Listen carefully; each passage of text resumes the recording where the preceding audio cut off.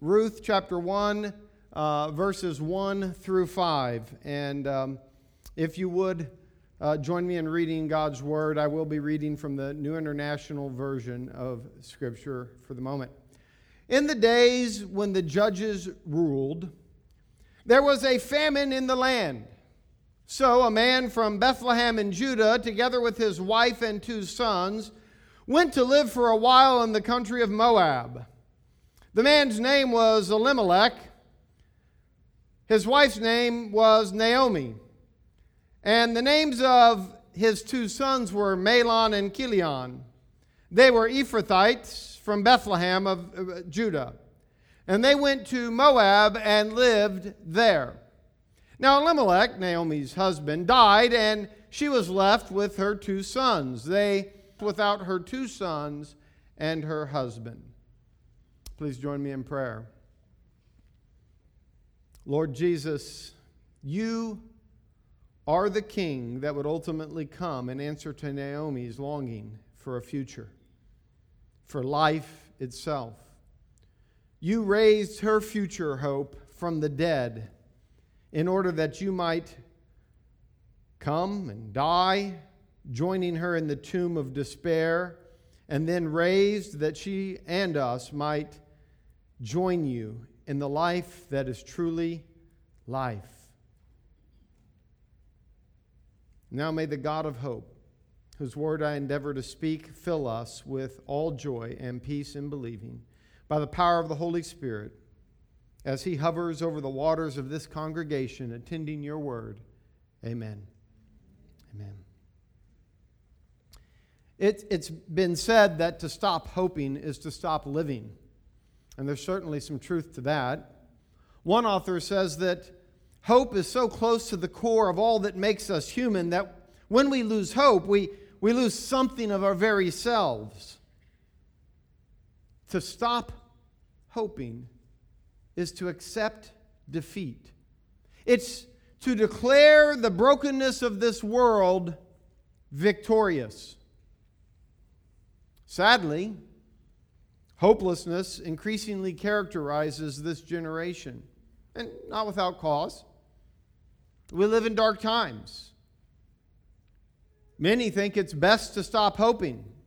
A to Z quotes, which can be found on the internet apparently, they offer their top 17 quotes on hope. Most of them cast hope in a negative light, not a positive light as I might have expected. Naomi, in our text, probably could relate to that sentiment. She certainly has reasons to scoff at hope. She will, in fact, scoff at hope later in the chapter. I have to come back next week for that, but she will. Why do people scoff at hope so much today? Maybe it's the frequency of mass killings. So-called random acts of violence are happening with increasing frequency. They're senseless. Could it be the endless bickering of our public discourse, or the blanket of darkness cast by awakening sensuality years before its time? I don't know, but there's plenty of darkness to go around today. Where do we find hope in such a dark world? What is it we hope for in such a dark world? When I say we, I mean us, the church, believers in Christ gathered together as a people. What do we hope for, and for what do we hope? Is our hope in a sentimental things will get better attitude? Are you supposed to believe in yourself, as I saw one ministry offer on one of their posts this week? Is that where we find hope? Somehow believing in ourselves. God help us if we do. And if that's the basis of hope, and that's usually what the world offers, no wonder it's in such short supply. If we do hope, for what are we hoping? What is the hope which Christians proclaim to the world? And how is it that we proclaim it? Well, Ruth This first section, verses 1 through 5 in the first chapter, is about the descent of hope into the tomb of despair. The rest of the book is about resurrection, righteousness, and redemption, and we'll continue to answer those questions about what we hope for and how we find that hope. But it starts here. On Easter, I suggested that the theme of the whole Bible is the Easter message, resurrection. It began with the faith of Abram, or later Abraham, and it continues right through the storyline of Scripture. Ruth is no less a story of resurrection, but not without a burial first. God raises the dead, not the mostly dead. As Miracle Max and the Princess Bride would have us know, there's a big difference between dead and mostly dead. To understand just how much a story of resurrection Ruth is, we have to see in these opening verses the descent of hope into the tomb of despair. In 5 verses, Naomi moves from mostly dead to dead, if you will. That will make the way for faith in the God who raises the dead, which we'll see starting next week that is indeed the faith that Ruth has. Taken as a whole, what we see in this book is resurrection. Resurrection, righteousness, and redemption are like 3 cords of a rope woven together. Ruth, the book, puts on display the transformative nature of resurrection in primarily 2 characters, Ruth and Boaz, which we will be introduced to, Ruth today and Boaz later on. Today we're going to explore the descent of hope into the tomb of despair under 4 headings. First, in a hopeless time. Second, hoping for bread. Third, dying hope. And finally, fourth, dead hope. Don't worry. I will not leave you, send you home in the tomb of despair. In our conclusion, we will go beyond that tomb to where we find hope today as the church and for what we hope. We'll get a glimpse into maybe the rest of the book a bit so that we have some hope to cling to as we leave today. So let's begin under that first heading, in a hopeless time. Now it happened in the days when the judges judged. Now, I read the NIV earlier. I'm just going to read my translation from here on out. Now, not because I think it's a better translation or it maybe should be. It's obvious. If I went through it 10 more times, I'd make so many changes. But it highlights some things that I think are important for us as English readers to note in order to catch the story. And the first you see right there, it happened in the days when the judges judged. It's a redundancy to put emphasis on the time. Ruth does not begin once upon a time, as if it were a fairy tale. It locates the story in a particular period in Israel's history. And the time when the judges judged might not mean a lot to most of us here today. Judges is not a popular book for sermon series, I've discovered. It's certainly not seeker sensitive. For that matter, it's not church member sensitive. It's a rough book. When Ruth hit the newsstand,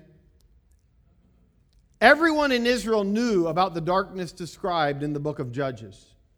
It'd be a little bit like, it happened in the Wild Wild West that gives you some sense of what's going on, but it would be death and disintegration were widespread. Woohoo! There's no doubt that the book of Judges is one of the lowest points in all of history, certainly in scriptural history. Judges, that book that precedes, comes right before Ruth in the canon of Scripture in the Bible. Judges starts with stories of Israel's apostasy and the violence inflicted upon them by the nations around them because of their disobedience. For instance, the Philistines would come in and take their crops and so forth. And it ends with violence being inflicted by themselves upon one another. So it goes from bad to worse, and rapidly so. When this book was committed to writing, Bethlehem of Judah was famous. But at the end of the book of Judges, Bethlehem of Judah is not a safe place to live. A certain ominous feeling would come on the reader moving from Judges into the book of Ruth with simply reading about a man from Bethlehem of Judah sojourning somewhere, anywhere. And this book explains how it got transformed from such an ominous place to such a famous place. As we'll see next week, that Ruth would choose to travel back to Bethlehem of Judah with her mother-in-law, as the chapter goes on, seems perilous. What was she thinking? As Judges moves from bad to worse, twice we read the refrain in the book of Judges toward the end. We read this refrain. In those days there was no king in Israel. Every man did what was right in his own eyes. That will actually be one of the sentences in our occasional series that we added when we were going through how do we understand the whole story of the Old Testament and then the New. And we added that line to that series from what was originally positive because I think it's vital that we understand the depth of human depravity that is painted in the book of Judges. So we'll get more into that when we get to that message, but for now realize that Ruth is set in a time when people did what was self-serving. But God has a man who, goaded on by the faith of Ruth, faithfully does what is right in God's eyes. The theological purpose of Ruth, we can talk about various purposes that an author has, and certainly there's more than one theological purpose, more than one purpose that any book has. So I don't want to overly reduce this, but there's a key theological purpose in this book, and I would say that it's to explain how God will remain faithful to His covenant people who have strayed so far from Him. Despite being planted by God in the land of milk and honey, the promised land, a new garden that had been booted out of the garden back in Genesis chapter 3. But now God is returning them to a land flowing with milk and honey, a new Eden, if you will, in order that they might bear fruit. In spite of that, they have lived wickedly as wickedly as the nations around them. Yet God has a small remnant. Even if he has to snatch a key player out of Moab, he has a remnant. And through that remnant will come a righteous king who will rule in righteousness. And that's where the book ends, pointing to that righteous king, bringing about the kingdom of God envisioned from the start, from when God first chose His people. He set them up to have a kingdom of justice and righteousness, which had failed miserably.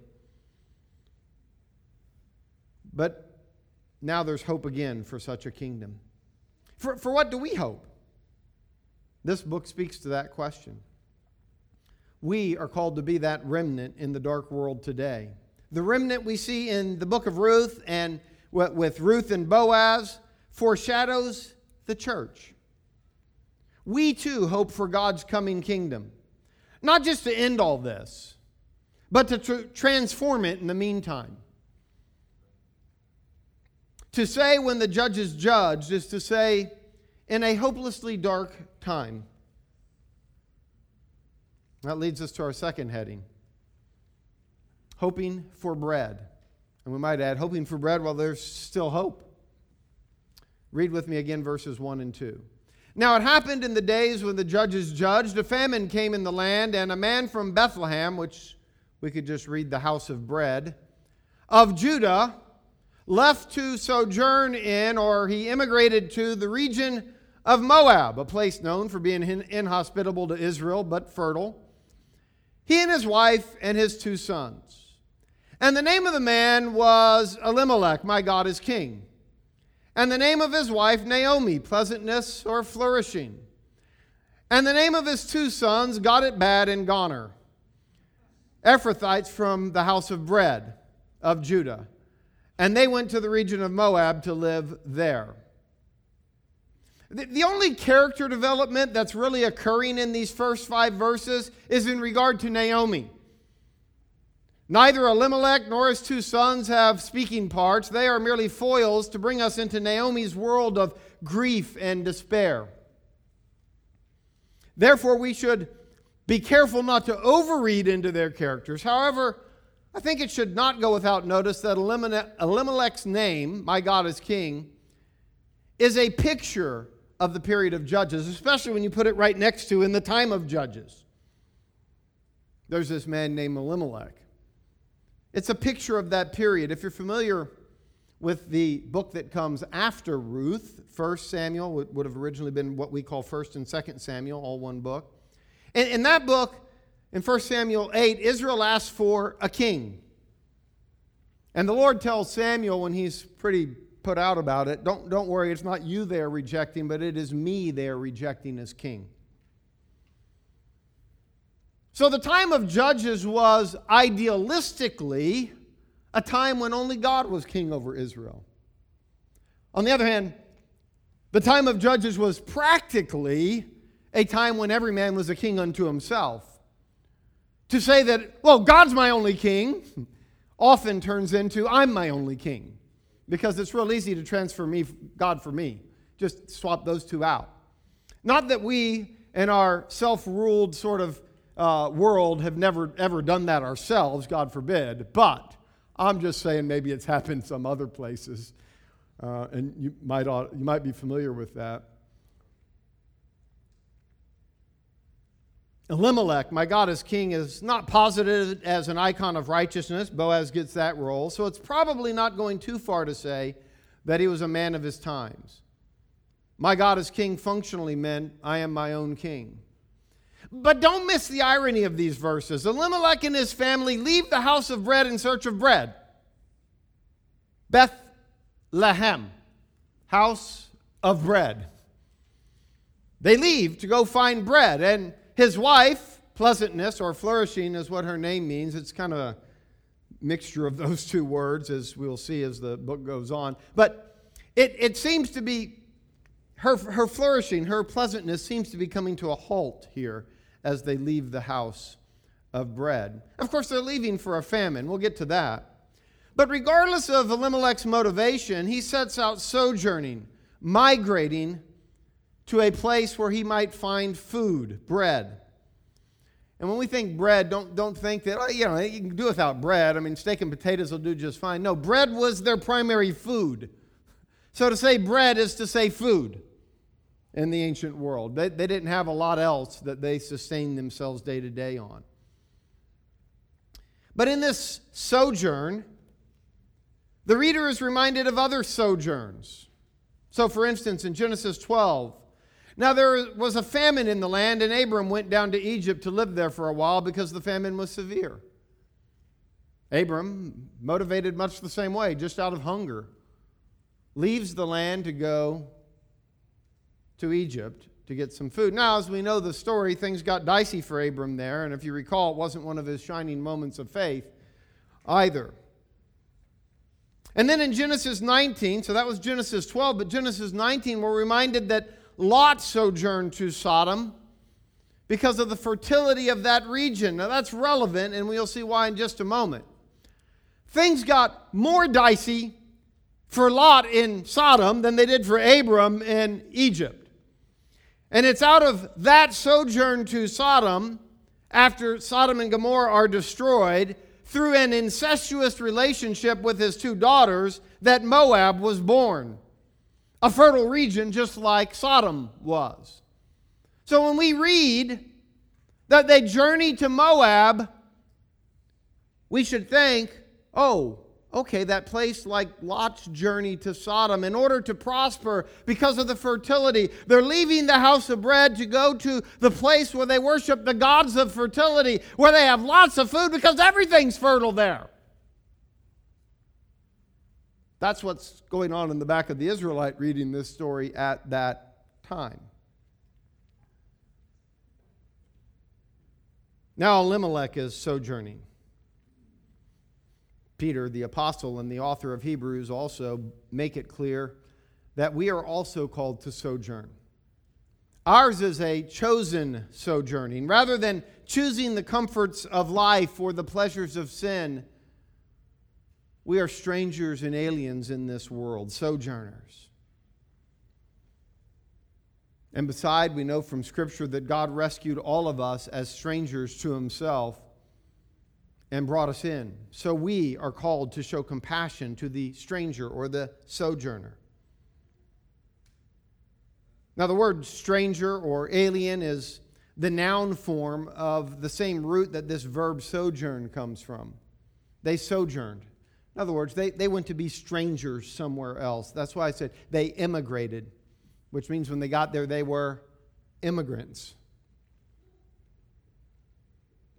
Today, Americans are nomadic as well, but for entirely different reasons. Americans move about for promotions and financial gain. Most immigration in the world, both today and historically, are about survival, spurred by starvation.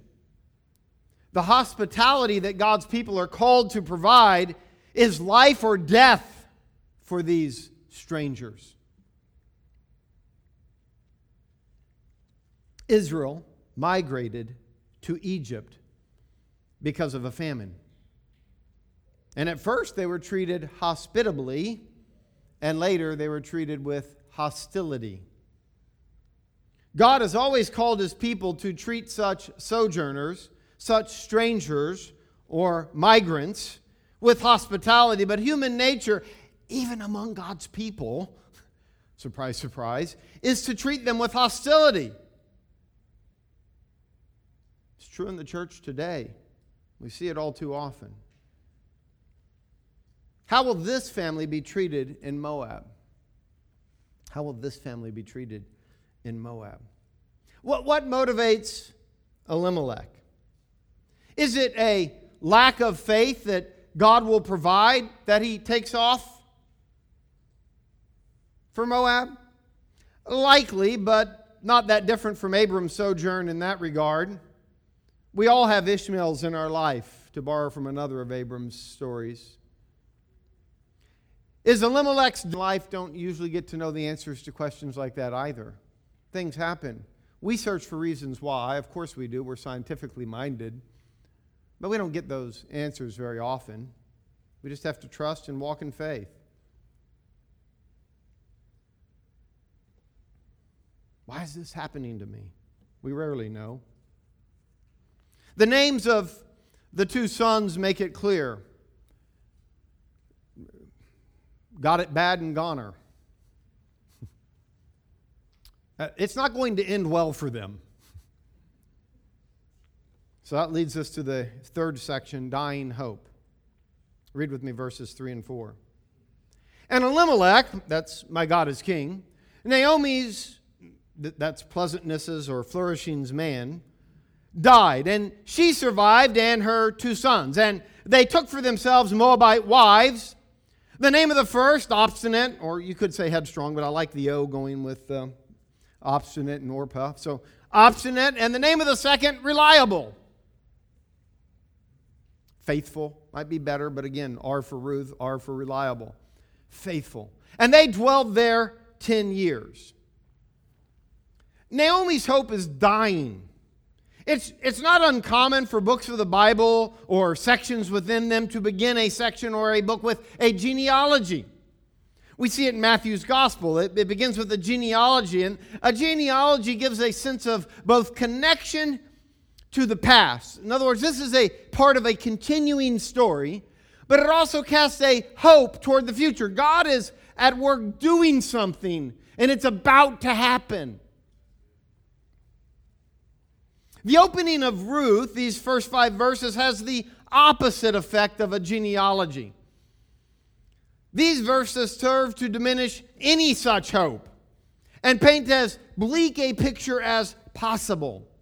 The sense is that there is no future. These are the perfect conditions for God to work. He is the God who raises the dead, is He not? There's another genealogy that paints a picture of hopelessness, much like these verses do. Although this is technically not a genealogy, it's kind of an anti-genealogy. This one is, in fact, a genealogy, and it's that of Abram's family in Genesis 11. It kind of gets started back in chapter 9 of Genesis, at the tail end of Noah's life, after the scene in which Noah gets drunk and his sons His son Ham mocks his nakedness. Shem receives the family blessing, and Canaan, the future arch enemy of Israel, receives the curse as he is a descendant of Ham. Now, let me take an aside here, and I take this aside because I think it's important for us to realize some things, and we don't often address things like this, but it's relevant. Speaking of that curse and blessing that happens with Shem, Ham, and Japheth, for centuries, there has been a heretical teaching about how the curse of Ham had something to do with blacks. It was useful to those who dreamed it up because it then says that Canaan would be Shem's servant, justifying in their minds slavery based on skin color. Well, if you read the story, in fact, you'll discover that Ham was not cursed, as they suppose, the curse of Ham they call it, but Canaan was cursed, who happens to be the Canaanites of the land that were driven out by Israel. And that heresy appears even in Bible dictionaries as a valid teaching until like this millennium.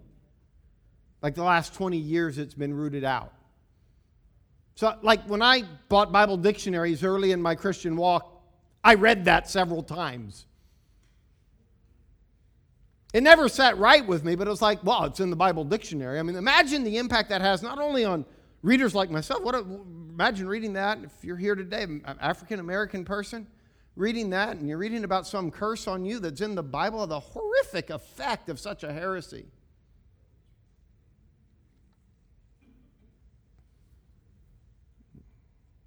Dreamed up out of thin air by slaveholders. Well, back to Genesis 9 through 11 in our story today. That curse in Genesis 9 is interestingly followed by genealogies of the sons of Noah. First, Japheth, whose descendants are spreading across the face of the planet, forming many of the known nations of the world. Then Ham, the one whose descendant Canaan got the curse, from whom came the empires which dominated the ancient world. Every great empire, Babylon and Egypt included, dominated the ancient world, and they came from Ham. The reader would be a bit perplexed because it is Shem who was blessed, and then Ham's descendant, Canaan, who was cursed, but the world's first great empires came from Ham, including Babel. So finally the blessed one, we get to his genealogy, Shem. His brief, lackluster genealogy ends with this. Terah fathered Abram, Nahor, and Haran fathered Lot. Haran died in the presence of his father Terah. In other words, you're not supposed to bury your kids, but Haran had to bury his son.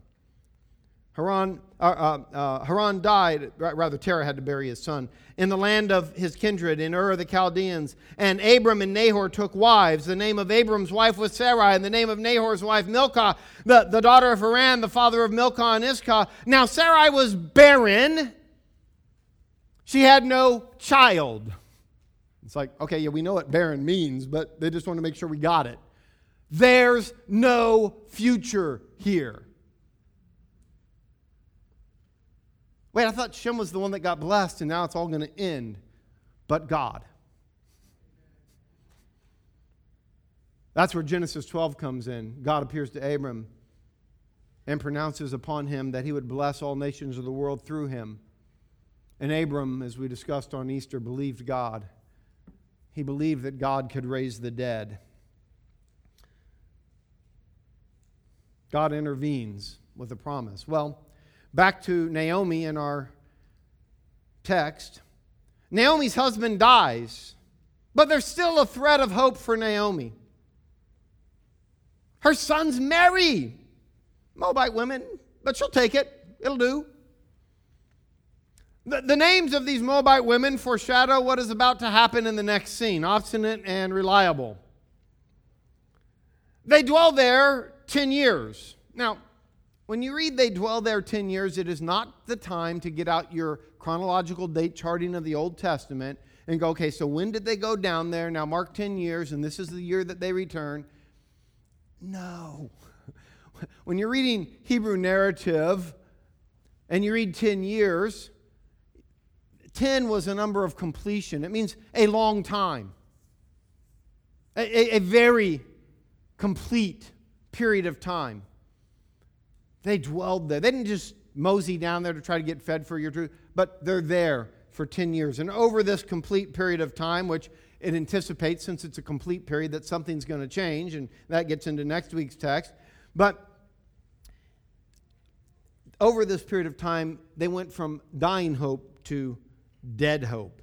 You see, hope still has a few more steps to descend into the tomb of despair. And that leads us to our fourth heading, dead hope. Verse 5 we read, "And they also died," meaning Got It Bad and Goner. Both of them, Got It Bad and Goner. "And the women survived, bereft of both of her sons and her husband."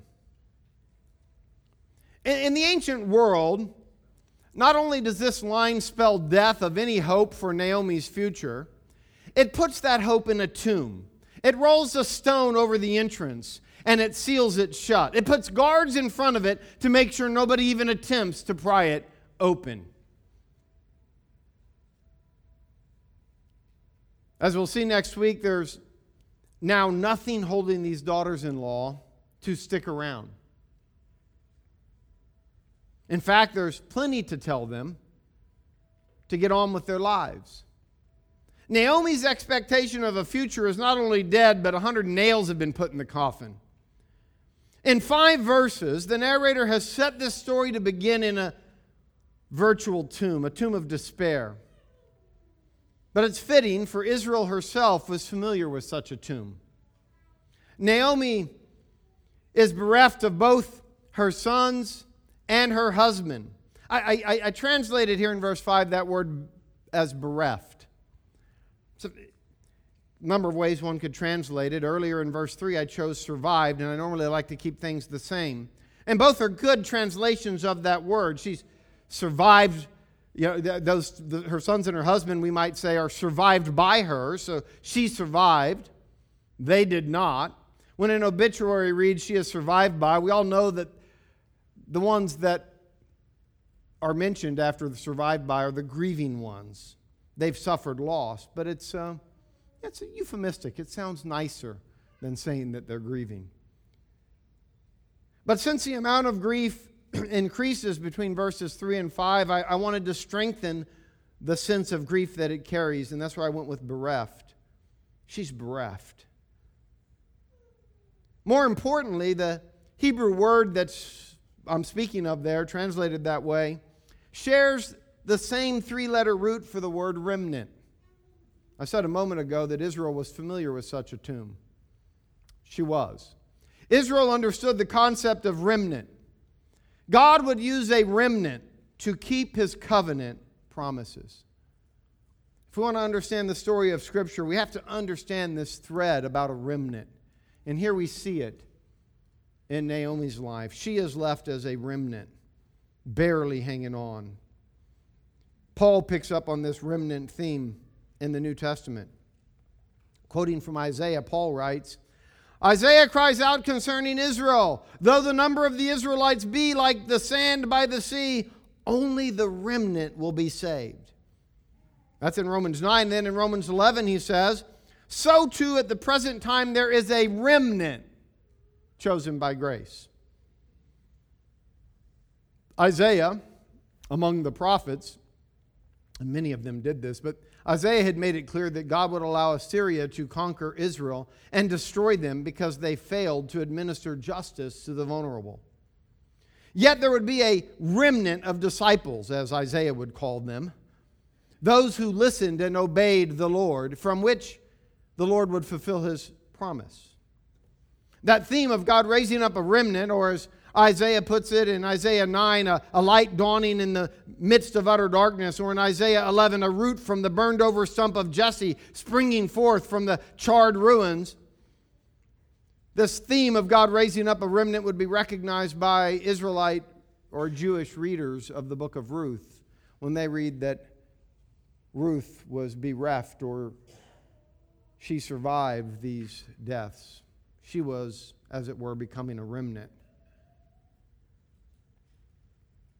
All of this, all the future story of Israel as a remnant, all of God saving by grace a remnant, is pictured here in the book of Ruth. These first 5 verses have set up the utter darkness from which light will dawn, the burned over stump from which a root will spring up. Beginning to sound Christmassy. Are you familiar with these verses in Isaiah? They're on Christmas cards. And it will start with the faith of a Moabite woman named Ruth. Where do we find hope in such a dark world?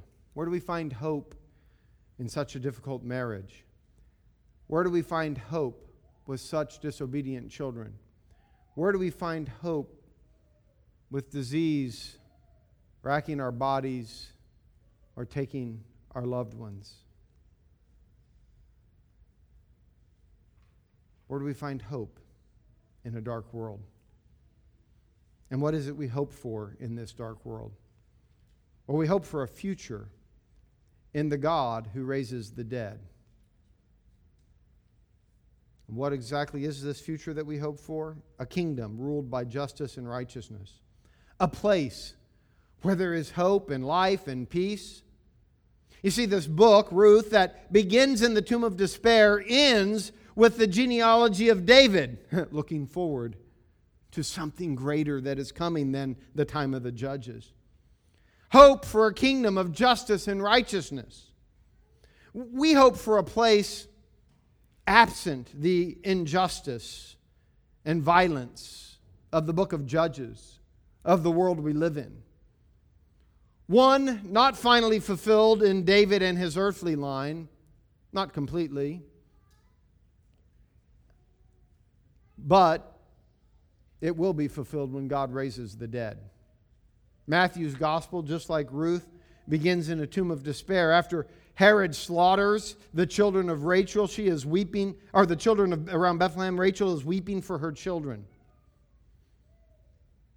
But that story is preceded by a genealogy that anticipates that God is at work. In fact, that genealogy includes none other than Ruth, reliable, faithful.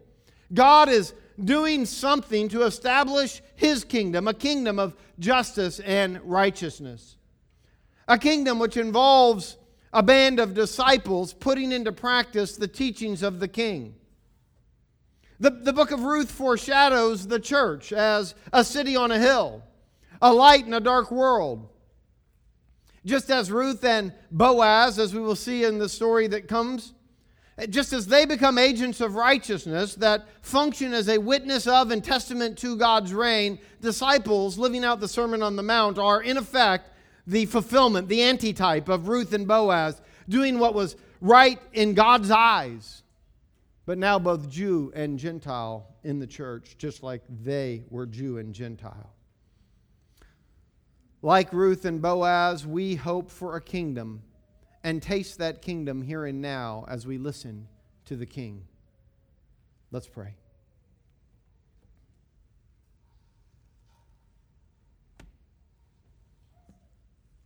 Lord, as we arrive today, many came in a place of despair.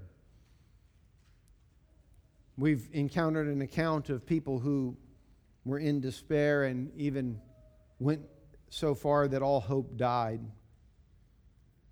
And yet you are the God who raises the dead, and you give us hope beyond a grave, beyond anything that darkness can deal us.